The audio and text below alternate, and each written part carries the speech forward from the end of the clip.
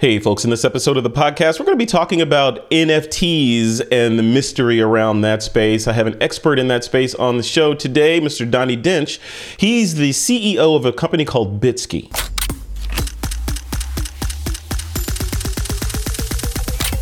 This is TWIP. Welcome back to This Week in Photo. I'm your host, Frederick Van Johnson. You may have heard of these three letters called NFT that have been kind of floating and taking the world by storm over the last couple of years or so. You know, either attached to Bitcoin or crypto and all that stuff. And as a photographer, you may be thinking, you know what, I'm going to sit on the sidelines and let that stuff work itself out. I don't know if it's good. I don't know if it's bad.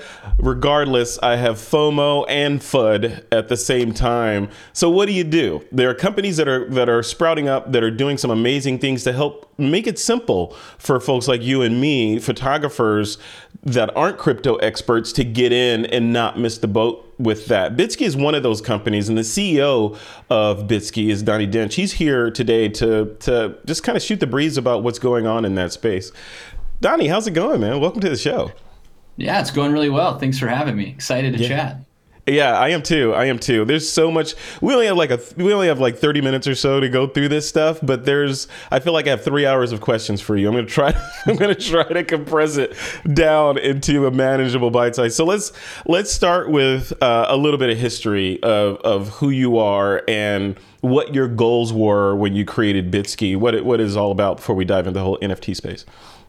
Yeah, absolutely. I mean, my background has been in consumer product and package design out of school. And then around, 2008, 2009, I got into technology, moved out to Seattle, worked through a few startups, started a previous company before Bitski, went through that whole acquisition process, and then, wanted to work with those same folks again. And we started another company. Didn't quite know what we wanted to build, but kicked around a few ideas. And around the beginning of 2018, Bitski was born, and we got really excited about this idea of digital ownership.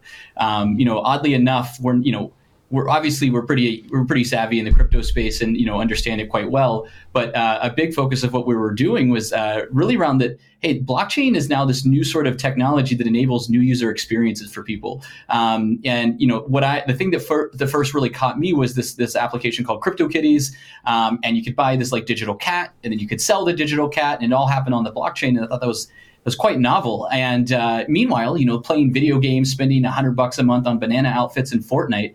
And I couldn't sell any of that. And it seemed almost criminal. And it's like, and to be quite honest, it's just like, this is a big idea. We think that, if you think of the blockchain as nothing more than a global source of truth of who owns what and what that stuff can do, it basically creates a new primitive of the internet that is ownership. And that means you can prove that you can own digital things. You can take it to different places so long as they support or listen to this global blockchain. And, it's a really big idea. And so Bitski was really sort of a outcome-oriented business on how do we enable this sort of digital ownership for the masses. And that's really what we've been focused on for the past 3.5 years. And that's kind of the idea of the metaverse, right? Where, Mark Zuckerberg tried to kind of co-opt the word metaverse, but we all know that, it's been out since what, Snow Crash, right? But right. The whole idea, as I recall from that presentation that they did, their idea of the metaverse is you should be able to take, like you said, some digital asset you purchase in Fortnite or PUBG or whatever, and take that somewhere else. You own it versus it only living in that environment. Is that's basically the case with that kind of ownership, right? Yeah, absolutely. We kind of think of the metaverse not as one place, but a constellation of all the places you spend time, but with this underlying ownership layer that can, that your content can traverse across. And that doesn't mean it's going to look the same in all these different places. That doesn't mean that it's going to work the same in all these places. But, the blockchain really keeps track of what you own, and how it's displayed is really up to, the world that you go in. And I think that is a really big opportunity for people building, whether it's consumer social apps, virtual worlds and games, to the extent that you can enable creators to, that you can facilitate economic activity in these places, I think it's a really, really big idea. We spend all of our time on computers as it is. And certainly a lot of people, we've all played games for, our generation for at least since we were kids. And I think it's, more and more commonplace, but at the end of it, you really don't have a lot to show for it. And I think that, there are people that are really great at doing things in these digital places. And so to the extent that you can facilitate this economic activity of, goods and services, I think that's a really big idea. And we really see sort of NFTs as the atomic unit powering all that. Yeah, and I want to dive into that. Just help me understand this piece of it. So if the analogy you drew was kind of like the web, right? When Web 1.0, a bunch of disparate servers or websites that are connected through an HTTP protocol that you can bounce around and see stuff, and it kind of all works as long as everybody's playing by a certain set of rules, i.e. these protocols. Same thing in this world, right? The Web3 world. But how does that work when you're, if there's a metaverse A and a metaverse B, and there are digital assets in metaverse A that you want to get over to metaverse B? I'm assuming you guys are jumping in to be the connective tissue there. But does Metaverse A have to somehow have an agreement with B in order for those assets to transfer? And if it's a Microsoft and an Apple, now we know Apple's not going to play, but a Microsoft and a Nvidia, for example, how do you transfer those goods between the two if they don't agree to play nice?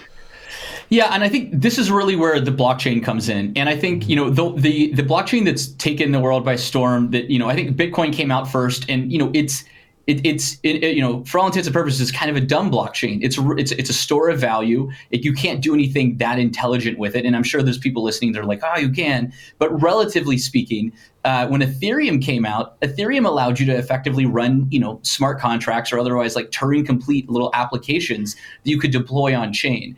And with that came a whole set of standards. A standard of this is what a currency token looks like. This is what a digital good token looks like. This is what a semi-fungible token looks like.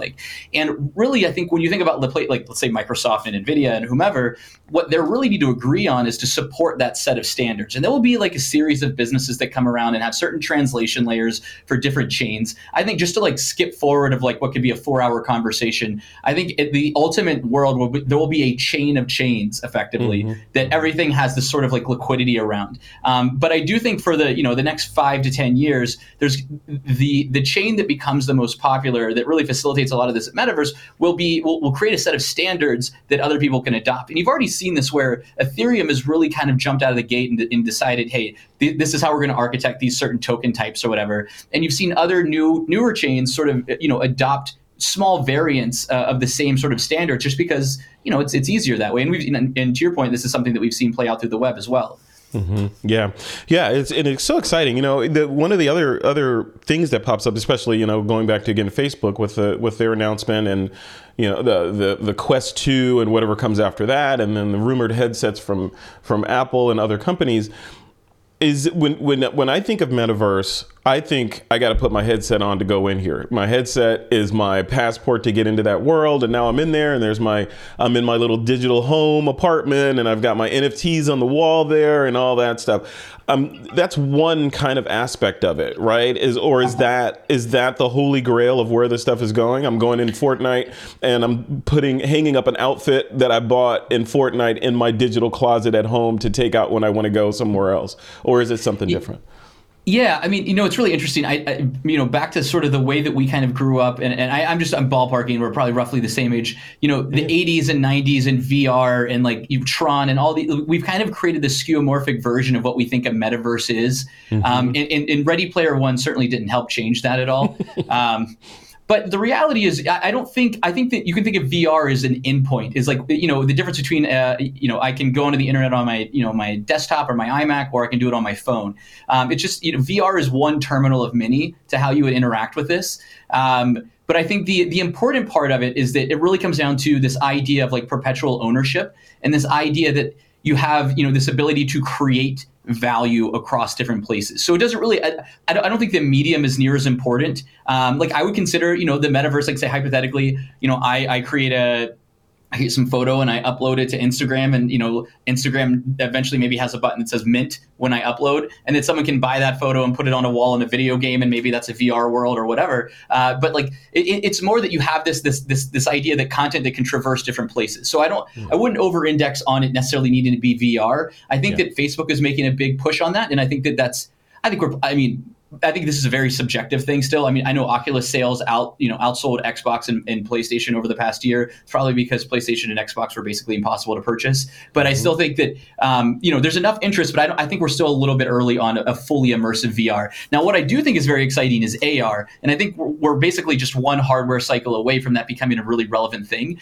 But if right now we all wear glasses just to see better. But what if we could wear them to see more? And I think that's the opportunity for AR glasses. I could have a digital cat sitting on my shoulder right now. That could be an NFT. Like right now, I mean, and this is where, I guess, to kind of take it a little bit further. So I think the important part is people want to, when they're in these digital places, people want to represent themselves in the same way that they do in real life. Like I wear a t-shirt, I cut my hair a certain way. We all subconsciously do these things to say, this is how I want people to perceive me and how I want them to get to know me on first glance, or what have you. People want to do that in a digital place, and it's been otherwise pretty tricky. Most video games are sort of like a dictatorship from the perspective of allowing third-party content to live and operate there. Most games are kind of like North Korea to some degree, and you get 30 things to pick from this month, and if you don't like them, come back next month. But if you look at like a real life example, let's say the U.S., where we have free market economy, where we have imports, exports, we have all type of content that comes in and lives in our country. And it has to meet a certain set of rules and regulations, and the country takes a small tariff on that. I think that that's probably the future where digital places are going, because people want to, I want to wear whatever I want in a game. Do you know what I mean? If I want to be myself, and I think that that's just a bit of it changes the design space. But yeah. A little bit of what an economy. And when you look forward, I'm curious, as one of the players that are kind of helping form what this stuff is going to look like. Put on your Back to the Future hat, right? Jump in your DeLorean, jump forward 10 years from now. Where would you like things to be? Both with Bitsky, the NFT space overall, crypto, AR, VR. What do you see in 10 years, which is like 100 years in normal spaces, right? Oh my God, it's a trillion years in NFT space. I know. I think that we look at ourselves, I'll say that we have the opportunity for Bitsky. We have two sides of our business. We provide a great wallet experience. You can think of it almost as the Gmail of wallets. If you're going to own something, you need a place to put it. Most wallets today require you to, manage your own private key. And that's a cool feature of this whole Web3 space, that you have complete sovereignty, or have the option to have complete sovereignty over everything you own. Put it on a flash drive or ledger, and throw it in a fireproof safe. Our assumption is that not everyone's going to want to do that, and that you're going to want a service to do that. And so we've gone really deep on great wallet security and great user experience. And then the other side is like the translation layer on the commerce side. So if you do buy something and it happens to be in some currency, maybe you don't have that currency, you shouldn't have that currency. Really, you should just be able to do whatever you want to do. I created something, I sold it. I don't really know how it happens. The same way I don't know what protocol, well, I actually do know what protocol we're talking about because you mentioned it earlier. But generally, I don't understand the protocol that I'm having with like a live stream conversation like this.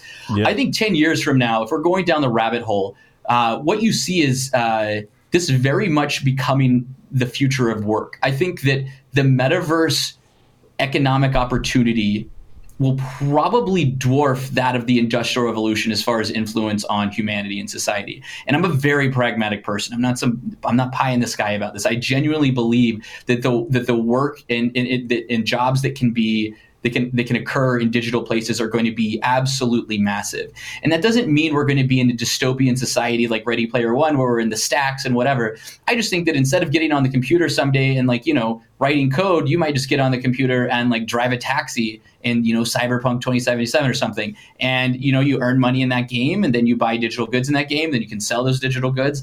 I just think that there's easily like $100 trillion opportunity, which is an enormous number. But you lose when you think about like the exchange of goods and services that we have. There's so much friction in the real life in the real world right now, whether it's like shipping, distribution, cost of goods, all these things, and a lot of that is eliminated.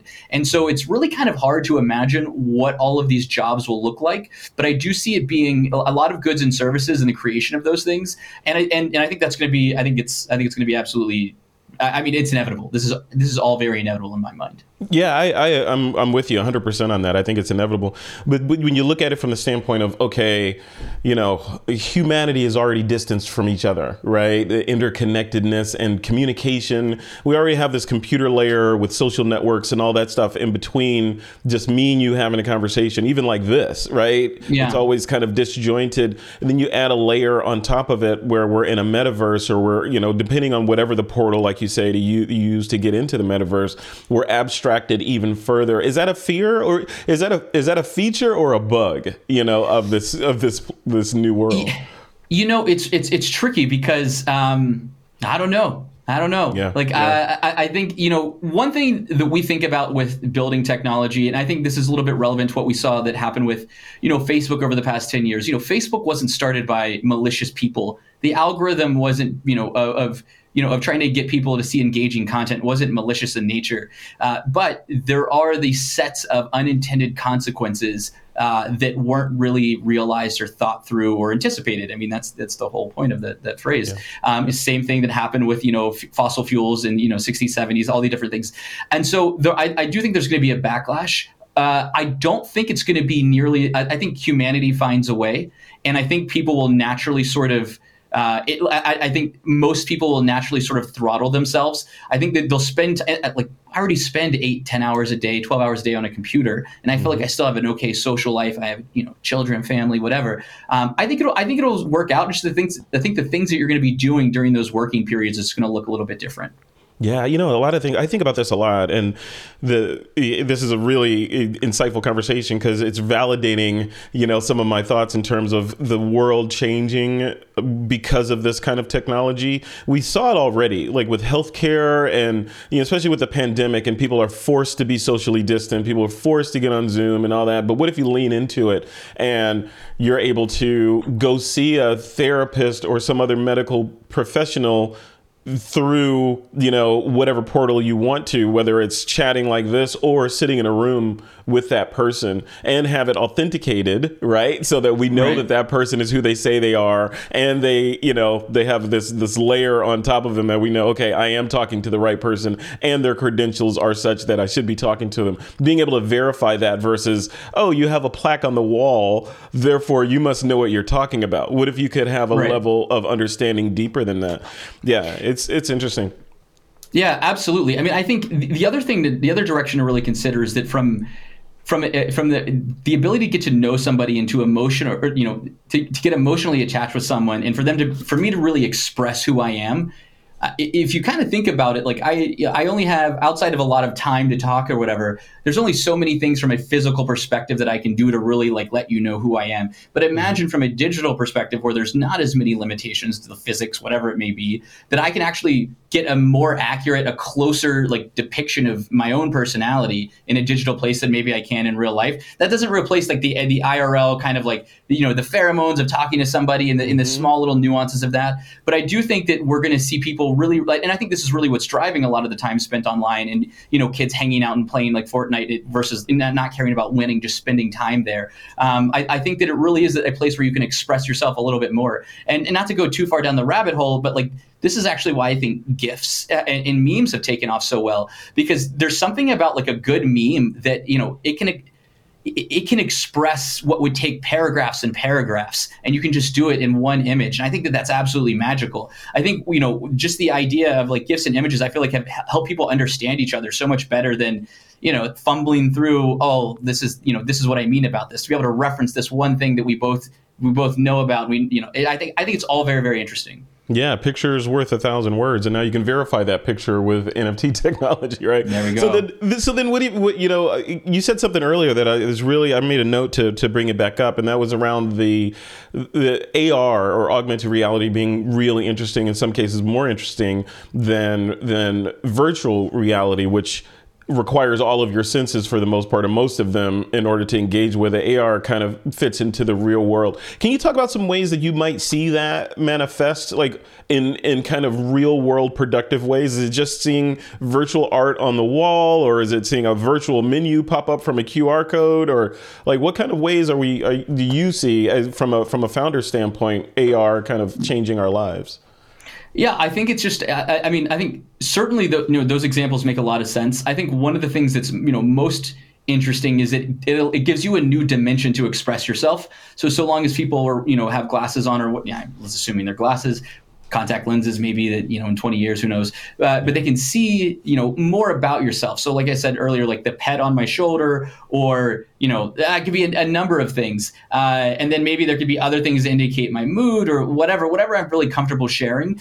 But I do think that there will just be a lot of subtleties that make life just I think it'll feel very natural, and there'll be a certain window of this is how I'm going to use my AR glasses. So it kind of reminds me a little bit like when the Apple Watch came out, 2014 or so, and everyone was like, "Oh my!" Like you got the watch and you didn't know how to use it. You're like, "How often am I supposed to be looking at this thing?" Like holding it up, and like my arm's tired. I'm like trying to Instagram had an app, Twitter. I'm like, I'm supposed to be using an app on this. I have no idea.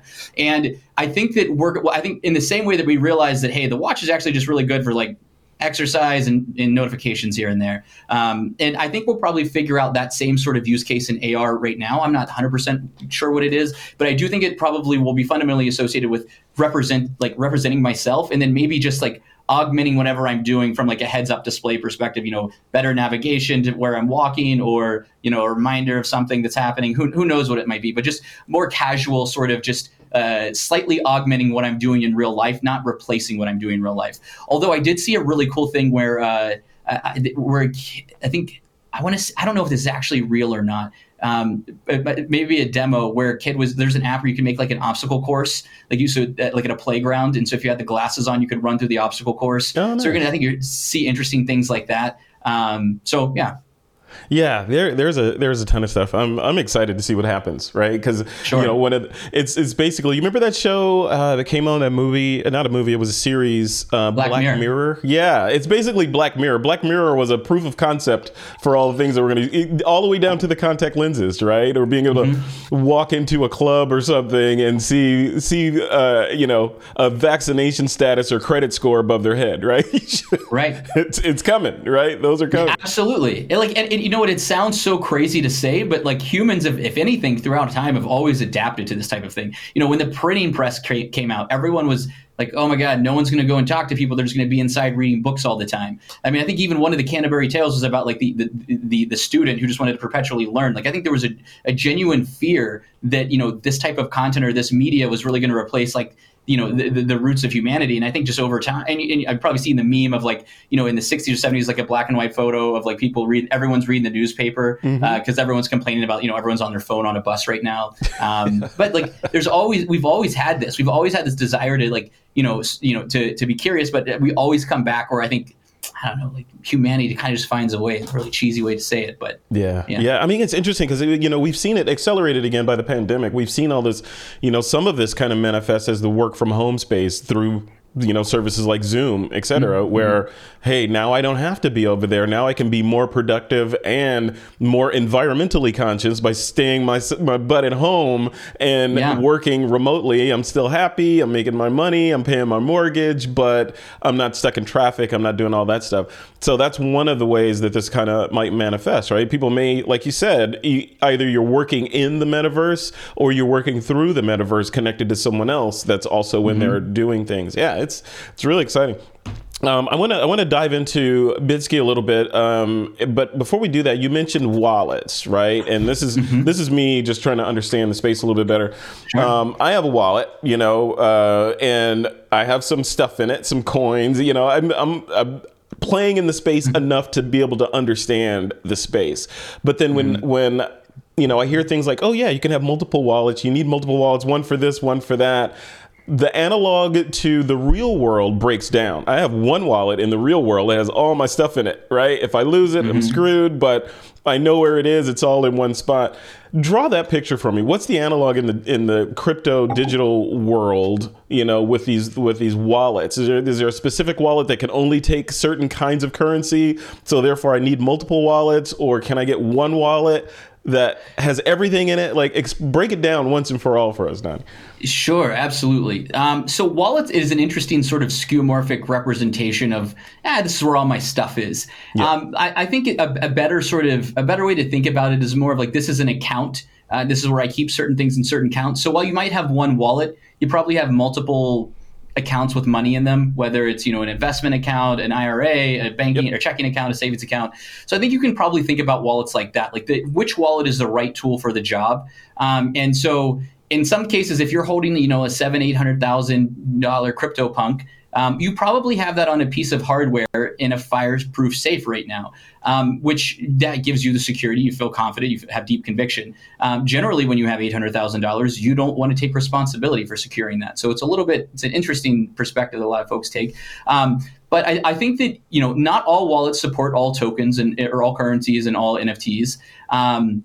And I don't know that they all should. I think that, again, it kind of comes down to like the right tool for the job type thing. Yeah. And also it's a lot of work from a tech perspective to support tons and tons of different tokens and have a great user experience. So I think that I think the best way to think about it is that, if you're trying to do, and this is kind of where the Bitsky wallet comes in, we think most people are going to be using NFTs in a way that's very high touch daily. They're not going to be, thousands of dollars of each, I think they're probably gonna be $20, $30, $50. There's gonna be like a low price point for these things. They're gonna become very utilitarian, very high frequency use case type goods. And you probably want that in a place that's easily accessible. I can log in and connect it to an app and I can, or a game, and I can trade something or whatever. So that makes sense. And then if you want something that's a bit more, custody, if you want to take more responsibility for it, then you can, buy like a Ledger, which is a hardware wallet that can connect to a lot of like interfaces, different wallets. But ultimately, I think the two big ways to think about it, outside of what type of token that a wallet can hold, do you want a custodial or a self-custody wallet? Meaning, do you want an expert to be, responsible for making sure all your stuff is safe, or do you want to be responsible for it? Yeah. And I think part of the early Web3 crypto ethos has been, I want to be responsible for it. And it's a very powerful thing. I just think that over time, that's obviously with great power comes great responsibility. It's a lot of weight.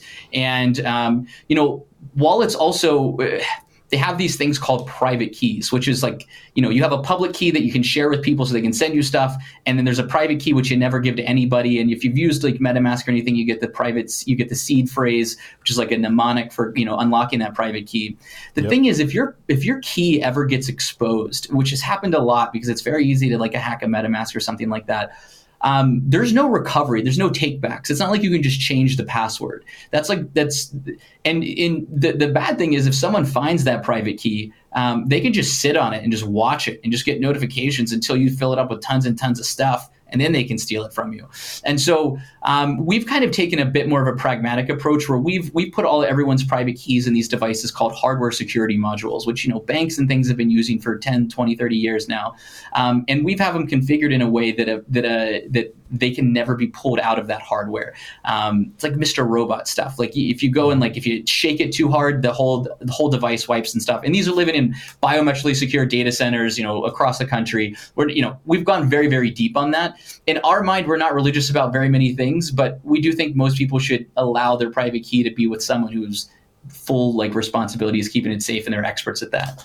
Yeah, no, for sure. That's fascinating. When I think about it from a layman's / consumer or newbie perspective, when I hear wallet, I think, hey, I got a phone, I got an iPhone, and in my iPhone, Apple has a wallet, and they're hooked up with the banks with their Apple Card and all that. What's to stop Apple from just saying, hey, now you can put this other thing in your wallet, which is secured by your face or whatever, your thumbprint, whatever. Is that plausible that Apple might do that and kind of leverage their security ethos to kind of lock this down? Or is that kind of out of the realm? I know that's a completely newbie question. I'm curious. No, it's a great question. And I think it's absolutely plausible. So actually, when you have Touch ID and you talk about, your keychain on an iPhone, for example, it's in like a little chip that is effectively like a mini hardware security module. And so similar technology. Now, from a product perspective and from a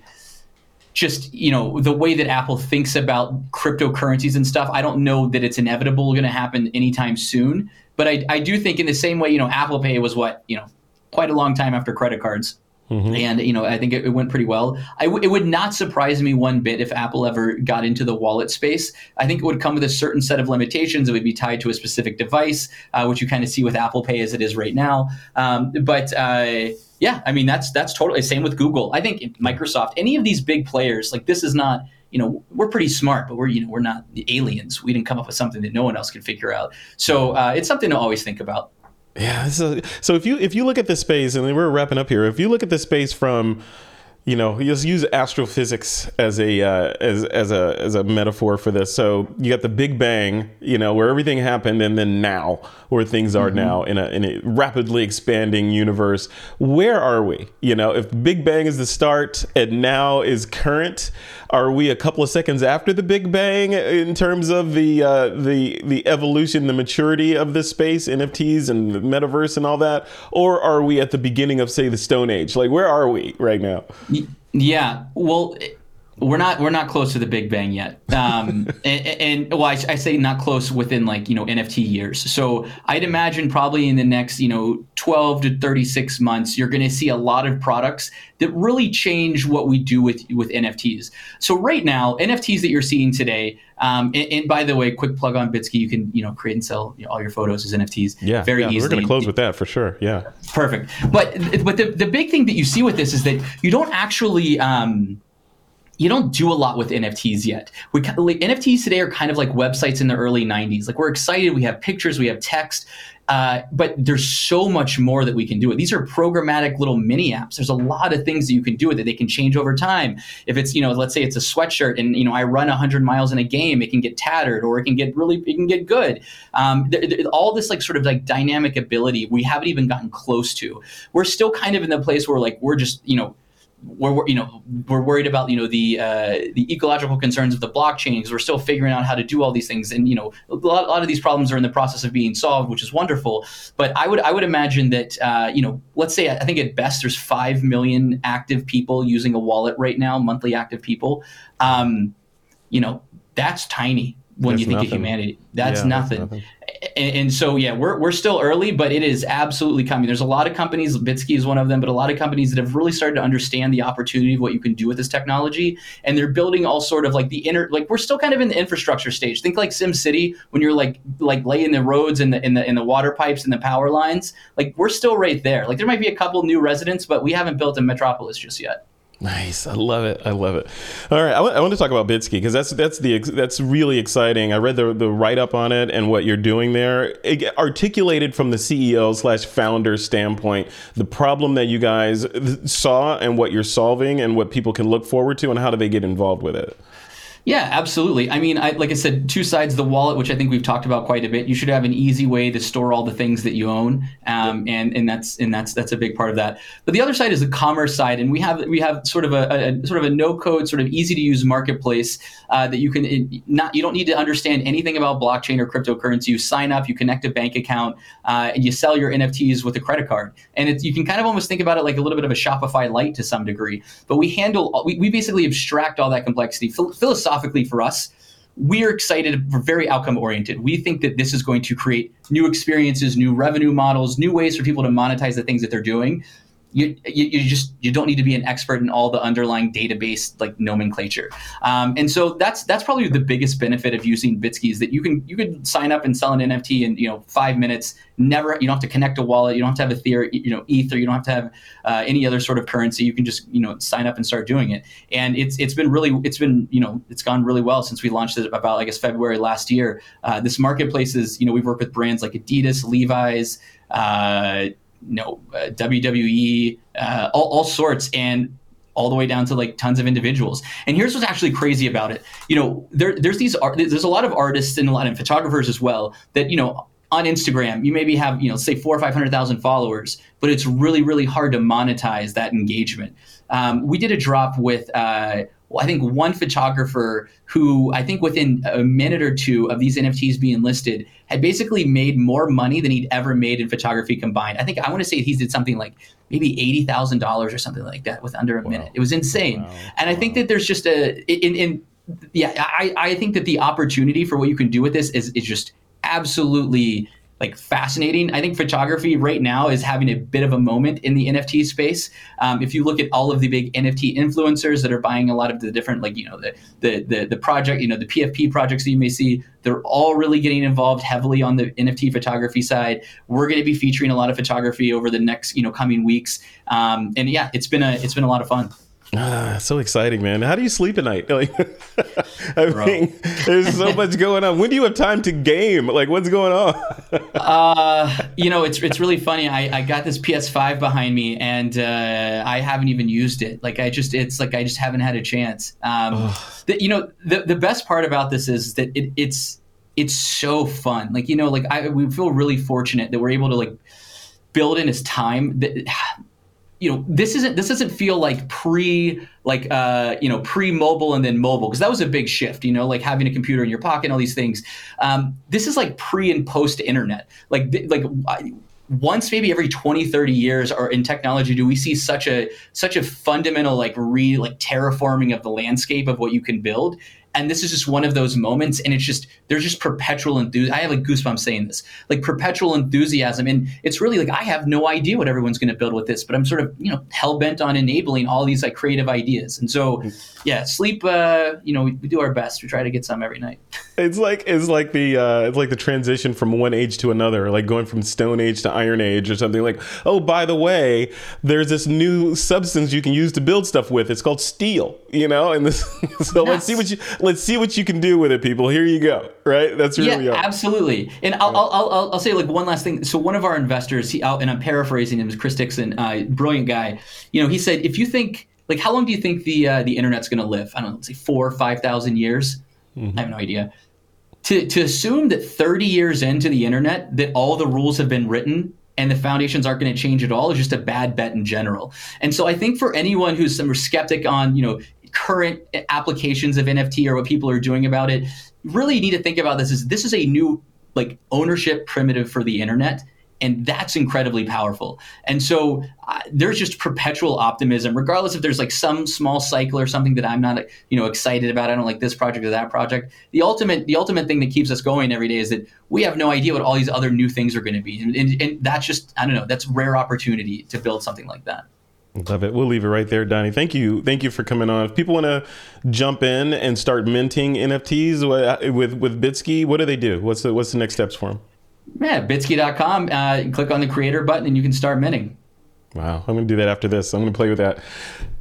Dude, thanks for coming on. Great discussion. Like I said, we could talk more. You got to come back. We have so much more to talk about. I want to talk about fashion and avatars in NFTs and if that's a thing and all this stuff. There's so much stuff to talk about.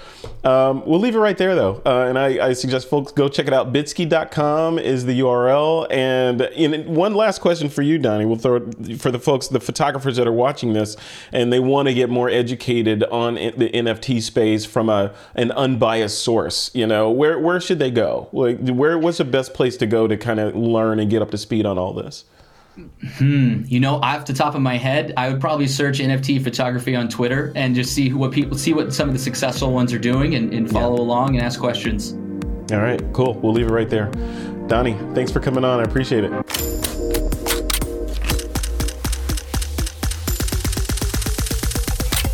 This is Twip.